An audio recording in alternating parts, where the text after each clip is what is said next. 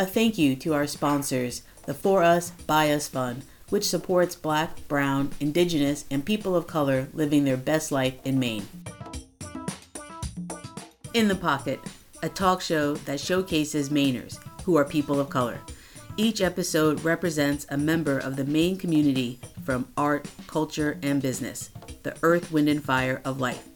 Embracing and exploring the Black diaspora and descendants of American slavery through conversation is the foundational concept of In the Pocket. The overall mission of In the Pocket is to create conversational space for all people of color that is documented and celebrated through sharing of life experiences. If you like what you're hearing and want to hear it again, or want to check out our archive of past shows, look for us at inthepocket.captivate.fm or search In the Pocket on iTunes or wherever you like to listen to podcasts. Find us on Facebook and Instagram at In the Pocket and give us a follow so you never miss a show. Rene Johnson, thank you so much for coming outside, actually in my backyard, and spending time with us on In the Pocket. You do a consultation business. You're on the Maine Women's Lobby. You also have a podcast. I know that you're an actor and a singer. You're like the Renaissance woman of Portland. So please introduce yourself. Thank you so much. Yes, hi y'all. Renee got us here.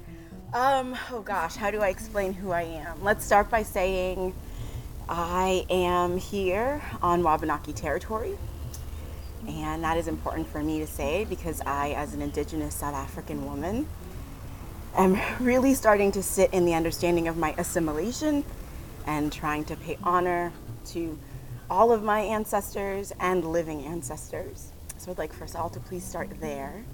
And if you have a libation with you, water, juice, or a spirit or tea, I'd love to take this time with you and have a moment of silence as we enjoy a libation, a beverage, and pay homage and honor.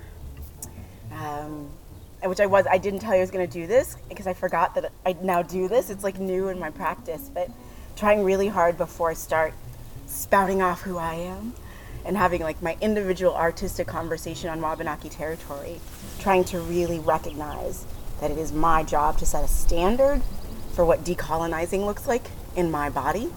So not just doing my practices at home, trying to bring those practices everywhere I go and set the standard outside of my house and feel comfortable setting the standard outside of my house.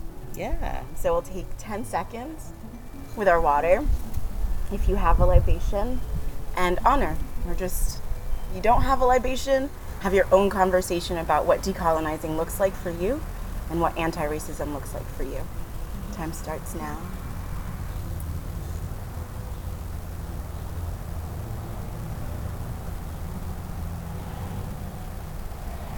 Wow, we don't usually have a lot of dead air on a podcast, but with a good reason.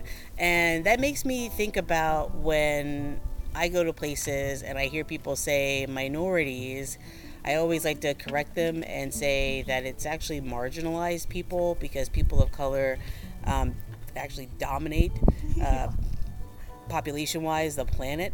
So I feel like you were just trying to marginalize me when you use the word minority.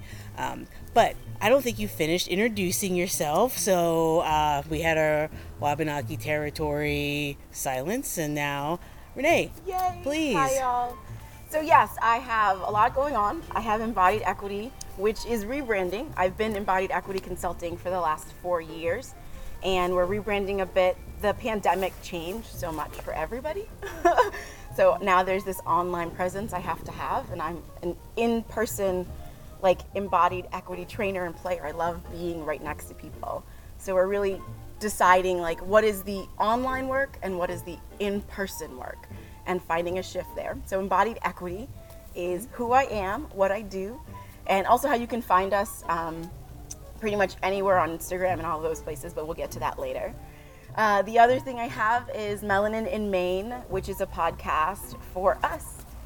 I think of who I was when I first came to the United States and what assimilation felt like. And this podcast for me is an opportunity to do the things I wish I had had. Stories from people who look like me talking about the things that are joyful and tragic so that I knew somebody got through it and I could get to the other end. I grew up here very lonely, and a warning for those of you, just a warning coming up with some content with suicidal ideation because of what was happening here.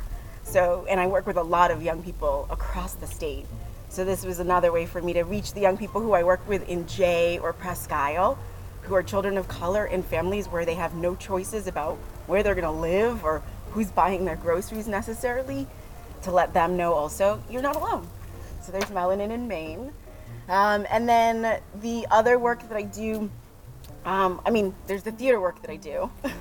So right now I'm working with Dee Clark, and we have a commission with Portland Ovations coming up May 11th. And I love the work I do with Dee. Embodied equity is about garnering empowerment, specifically economic empowerment, and really looking at this space of disenfranchisement. Like, what is that in our bodies? How are we daily living the things that have happened to us? How are we perpetuating it in our families, with our friends, in our relationships, and continuing to let white terrorism empower way too much and too many choices? I think of all the spaces in me that are just learning how to love the choices I make, and it's because of the work with embodied equity and working with women like Dee to be able to sit together. Our stories are very different, but the version of being a person of color feels really similar, no matter here or when I go to Oakland or when I'm in Vermont. So embodied equity is that empowerment of saying we have skills that a lot of us don't even know we have names for. We think we are less than, we think we don't deserve, we think we shouldn't have, because we don't have the words for the powers that we are. We don't have the words for the things we've actually accomplished. And getting to do the work with Embodied and then working with women like Dee to see that story become a powerful, now 3-act play that took 2 years to put together. It's like my little person could never have imagined that I would have all of these resources and all of these people in my life to build the community of Black, Brown, Indigenous powerhouses that we have. Right. Awesome. So I know you said Dee Clark. What is the business that she runs? It's about empowering women as well. I think sex workers or something. Yeah. So sexploitation is a term that Dee created and she's known for. And we don't really say exploitation because sexploitation encompasses so much more of what's actually happening. Survivors Speak USA is her organization. Thank you. And they've been around for about 8 years. So they specifically help empower women and girls who've been sexploited, exploited, human trafficked, or involved in child trafficking. So I assume that 3-act play has something to do with that. It is her autobiographical 3-act play about being kidnapped at 12 years old, being in the life until her early 20s, moving to Maine, and then how she became an advocate. It's so interesting being in the life, being a Black queer person. I feel like being in the life would be something that you would say that you were I'm queer to other Black queer people. Oh, I'm in the life. So it's funny that that's also for I'm into sexploitation, not by choice, but yeah, totally, okay. Totally. The life. And one of the things that specifically Survivor Speak doesn't use, they don't use sex worker as a term for the community they're building. And Dee, the way she said it to me was do you get a 401k? Do you have HR? Are you going to some and there are lots of terms for different people, but she specifically doesn't use the term sex work within her organization because she doesn't feel like it is what is happening to them. Mm-hmm. They don't have choices in what's happening in their lives in those ways.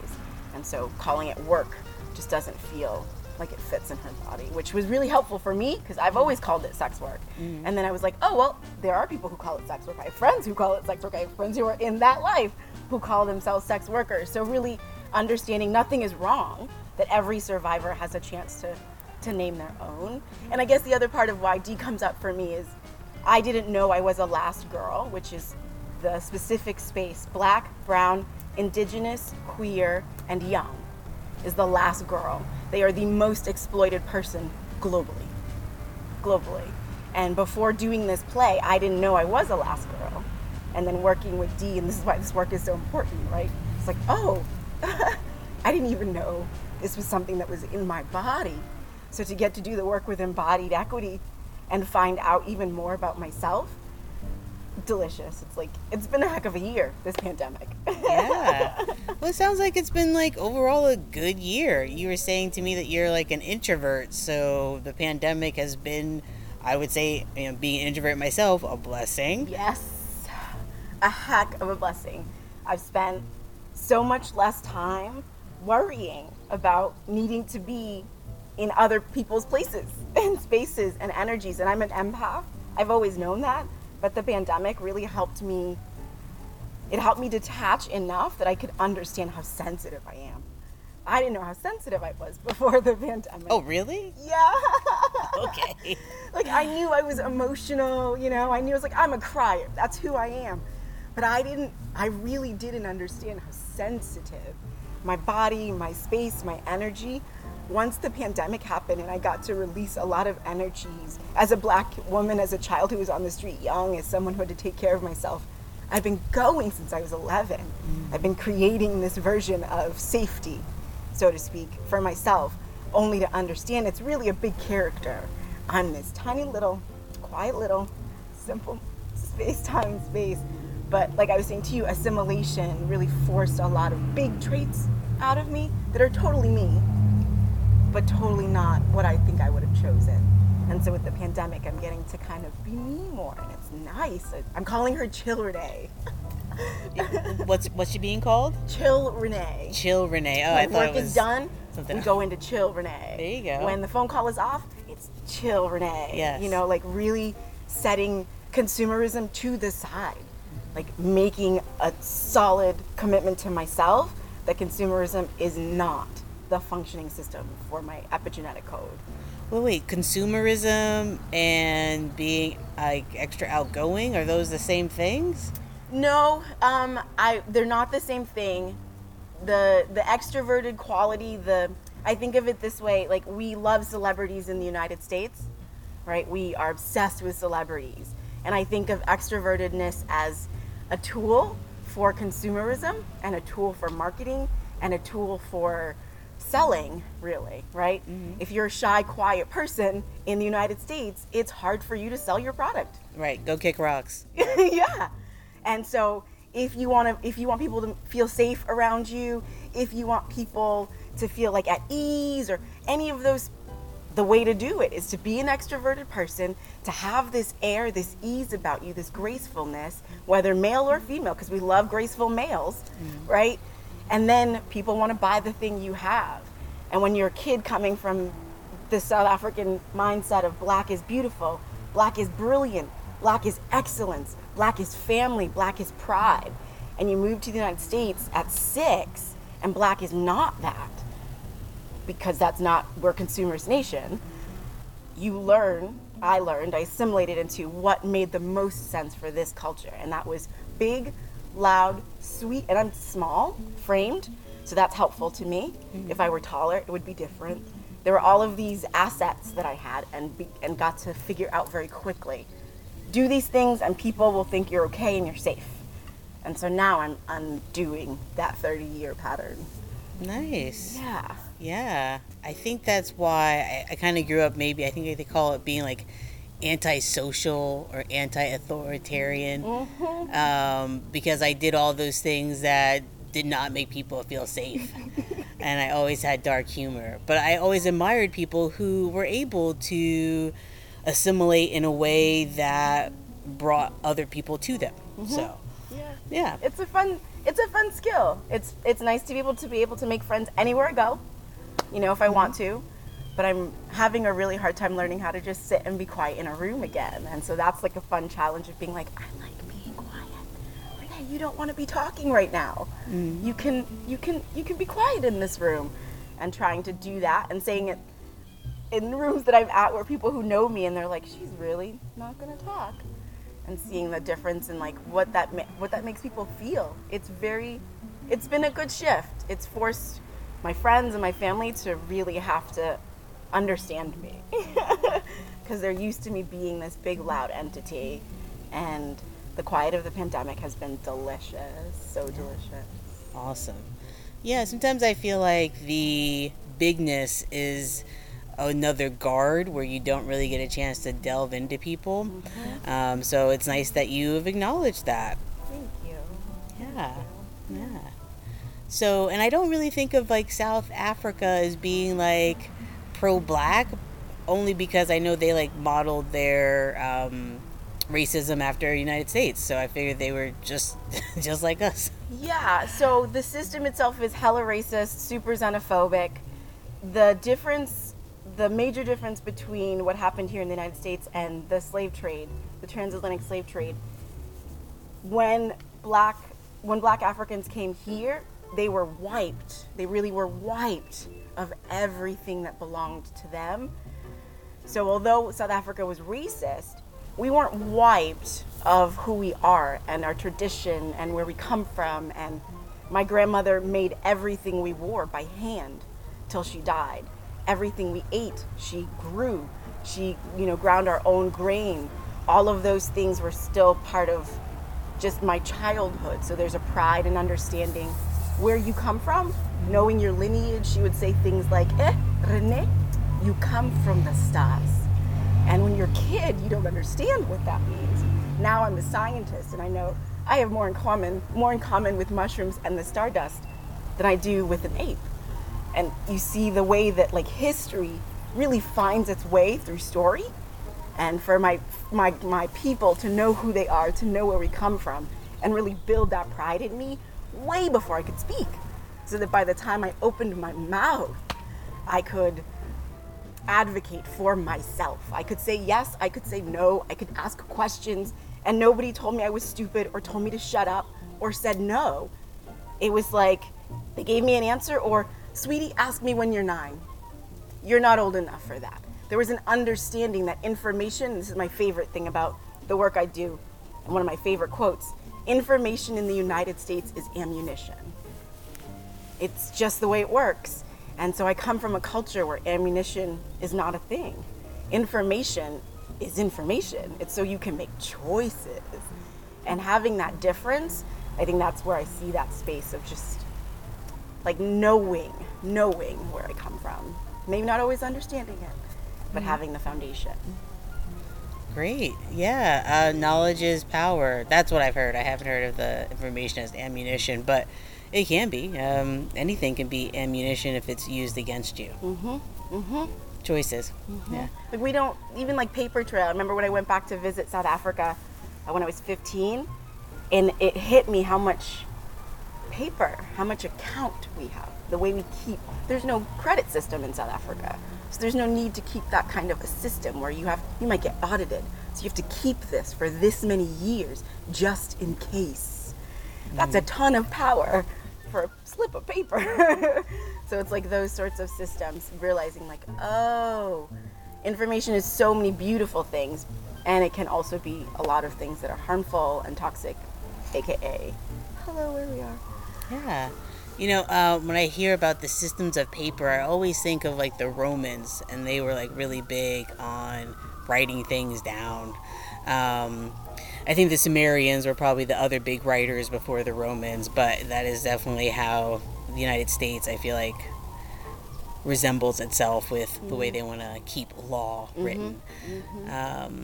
But what else do you have going on? So is the play going to be available for online consumption or in-person consumption? You said in May? Yeah, May 11th, Portland Ovations is hosting from 4 to 5.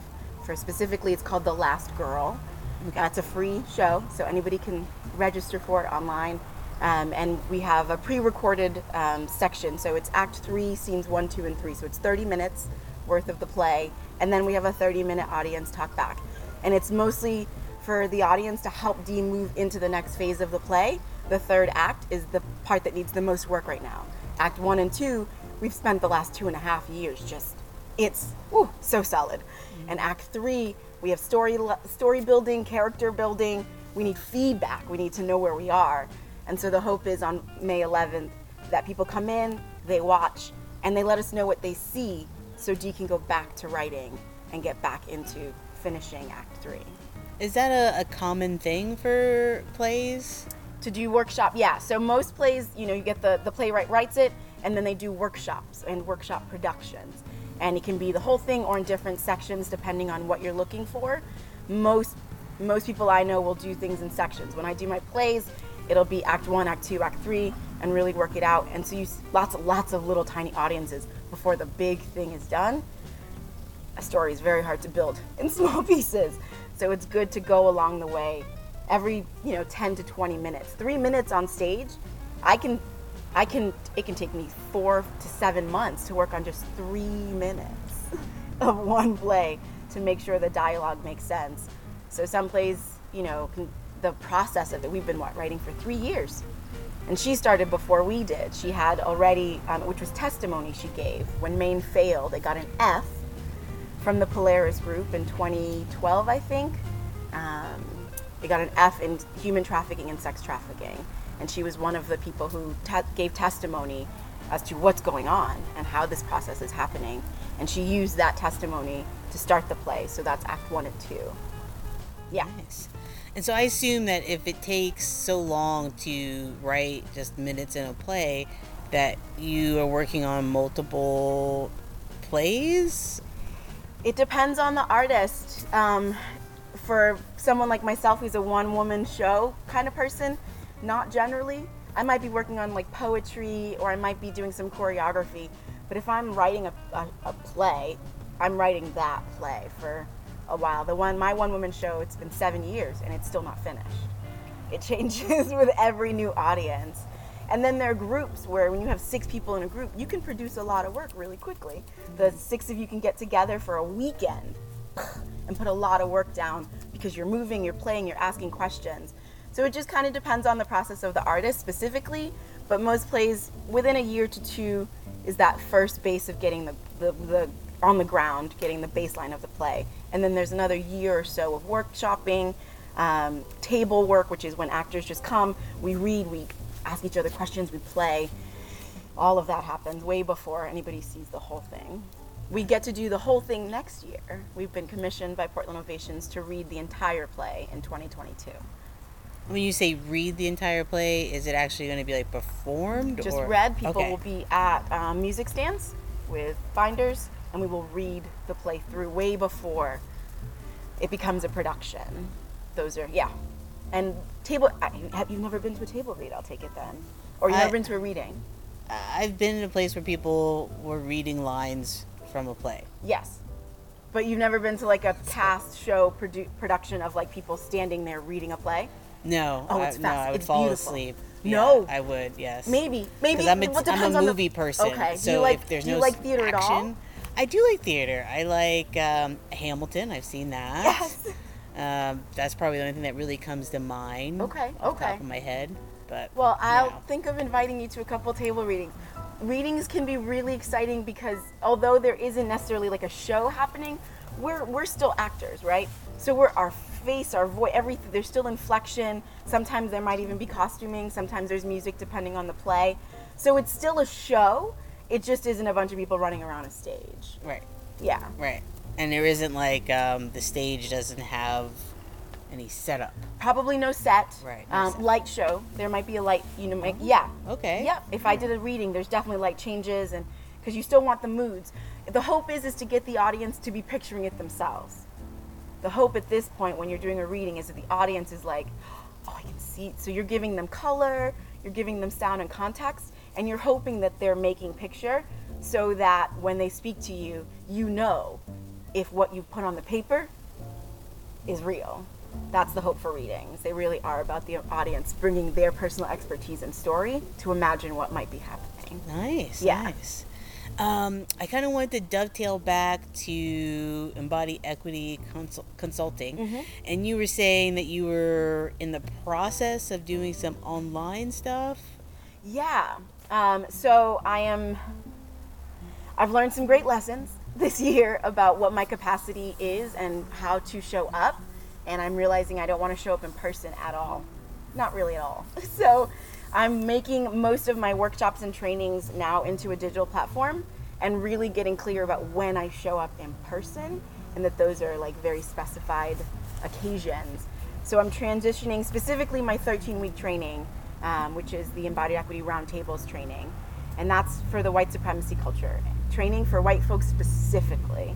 All of my work for white folks is going online. I am no longer showing up in person for white people. I just can't. It's too dangerous. All the work that I've done, I'm realizing over and over, no matter how well I set the stage for vulnerability and the ability to work through things, whiteness doesn't understand itself just enough that it's dangerous for me to show up into these rooms. So there's now an online platform, and you can sign up for a 13-week course. You could do a weekend intensive. You can do a week-long intensive. And the 13 weeks is the beginning of a 2-year program that I'm calling or coining for a white broker.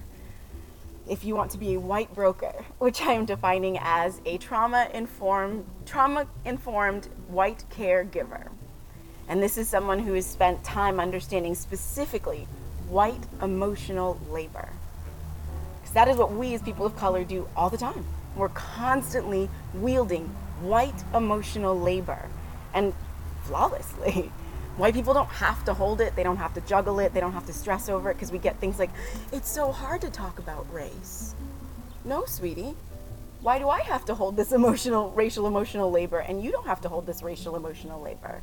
So the platform my work is going into now is to really help white people understand that there is a way for them to get more confident holding that racial emotional labor. So when they are in a room, they can make a choice for me. They can say like, oh, I know we probably want Rene to show up for that thing, but do we have an honorarium before we send her an email? I want somebody to feel confident. What's an honorarium? A stipend, a check, money. Okay. Before you call me and say, and that's why I have white brokers that work for me now. And that's how the term kind of came about. I had white women who were in rooms where I wasn't, and they saw how people were exploiting me. And they said, no, I'm good. That's not going to work for me. I'm going to speak for this person. And it helped me understand, like, oh, I can say that to them 1,000,000 times over. But it was so helpful to not get that email, right? So now I have this 2-year system where we're building the space for confidence and being able to speak in a room for a person of color. Hopefully because you're having relationships with people of color. So it's a 2-year program helping white people understand true relationship building with joy and equity. Not, I'm not here to scold. I'm not here to yell at people. I'm not here to make you feel bad. I'm not here to no, my life is amazing and I have to deal with this all the time. So I want you to understand the joy I have in this. I want you to have joy in this. And then the same program exists for Black folk, Black, Brown, Indigenous folk, but it's a switch. We're not teaching them how to deal with racial emotional labor. We are giving them context, vocabulary, and space to understand the racial emotional labor they are living every day. So when they go into an appointment, into a meeting, into a contract agreement, they have the confidence to say, nope, sorry, my price is twice that. But thank you so much for the offer. I really appreciated that I know that you're around. I'll let anybody know, all of the spaces in between. So that's the core of the work that's happening there now. Awesome. Thank you for sharing that. Yeah, a 2-year program, that's like an associate's degree. Yes, right? It's like I'm working with the intellectual space, but really helping the body. I love the brain. I love my brain. My brain is magic. But if it wasn't for my body, where would my brain be? So really taking into account that intellectualism is a beautiful thing, and we all should feel like happy that we can use our brains. But our heart, like that is the place I really, really want to start. And hopefully, actually thinking about my heart, that brings me to Melanin, which is our tiny house. That's the hope, is like bringing my work. The tiny house is called Melanin? My tiny house is called Melanin. Okay. So when you see Melanin in Maine, that is a blog. Oh no, that's the podcast. It's not about the tiny house. It's both. Okay. The dream is to be recording Melanin in Maine while living in Melanin. Okay. Living in Maine. Okay. All right. We're at ground zero. Yeah, ground zero, so to speak. Good. It's like all of the spaces of recognizing, like, that's the heart of the work, is for me to be happy. How am I building the life that allows me to make the most amount of income I can on my work, right? My intellectual property. I've created so much work over the last decade and a half, and I keep creating more work. And I'm like, why am I so tired? It's like, oh, no. How can I make money off of what already exists? Because it's super powerful. And the tiny house is the shell for that. It's the first time I was like, oh, I'm not a nomad. I actually do want a home. I want somewhere to go and be and like live that's mine. And the pandemic, that would, my partner and I were gonna move to California and have fun. And then the pandemic came and we were like, are we gonna build a life together? Is that happening now? And it was like, I guess we are. And poof, we purchased Melanin, the shell for Melanin, and hopefully this summer and spring, we will be working on it and getting it ready to move into this winter. Are you handy at all? I can learn anything. That's a no. You're like, not really. But I've already told my partner, I am a manager, I am an organizer, I can get all the right people here at the right time and make sure they're fed and paid. That I can do. So yeah. I'll be more of the managerial. I'll pick up a hammer here and there. I'm sure I'll paint a thing here or there. But mostly I'm really looking to bring the right people together to do the thing that we need in a short amount of time. And that's mostly what it is I don't want to rush it, but I prefer to bring the expertise in. Because we're just going to build the shell. I need to be able to be naked in my house in the winter. All I need is the shell. I don't need much. We're going to build it slowly but surely. The closet's then, no, just give me a good shell. Right, yeah, you need insulation and heat. I assume running water, you know, electricity. I want to shower in my house. Yeah. Like, little things. Yeah. So for me, like, that's get me my absolute basics for my winter. Yeah. And that's all I need. That's Good. What we're hoping for. Good. Well, I hope that happens. Is there anything else you want people to know about? I don't know. I just that keep looking out for me. I'm awesome. I do great work, and I'm really excited about the journeys that I'm able to bring other people on. I'm just starting to understand how cool my work is and how profound my work is, and it's really fun to be like, oh, I want to give these resources. I want to be a gatekeeper who just shells out resources and figure out what this feels like, how good this feels. So please come around, stick in. If you're Black, Brown, Indigenous, please come hang out. Find me. Speaking of which, Rene, thank you so much. What's the plug? How can people reach you? Yes, so you can find me on Instagram. I'm at Embodied Equity Online, embodiedequity.online. That's my main Instagram. Also, Melanin in Maine has an Instagram page, which is Melanin in Maine. You can also find us financially if you want to support our work. The Embodied Equity Play Tools is still working, it's growing, and on Patreon. I have a Patreon where you can find the Embodied Equity Play Tools, and you can give there monthly and see the work that's happening and how many people are being affected by it on a pretty regular basis. Also, Rene Goddess on Venmo, Rene Goddess on Cash App. Yeah, I think that's everything. Awesome. And Rene is spelled Rene. Yep, with a little accent aigu on that second E. So like in the Venmo, you have to put that little thing on there as exu? Oh, actually, well, no, when you're searching for my name, accent aigu, that's how it'll come up. But on the Venmo, there's no accent aigu. Okay. No. So you don't have, it's the Rene. Rene, and then Goddess. Rene Goddess. You should be able to find me on all platforms. Perfect. Just in case people can't spell, you know. ReneGoddess. If you like what you've heard and want to hear it again, or want to check out our archive of past shows, look for us at inthepocket.captivate.fm or search In the Pocket on iTunes or wherever you like to listen to podcasts. Find us on Facebook and Instagram at In the Pocket and give us a follow so you never miss a show. A thank you to our sponsors, the For Us, By Us Fund, which supports Black, Brown, Indigenous, and people of color living their best life in Maine.